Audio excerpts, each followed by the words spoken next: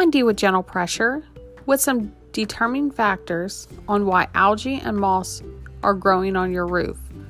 Could be from rainfall, debris buildup such as leaves, organic materials or twigs, sunlight, shade, the slant of your roof, or the type of your roofing. You can give us a call, the Self Wash Specialist, at 410-610-5977, or you can go to our website at www.gentlepressureroof.com for a free estimate.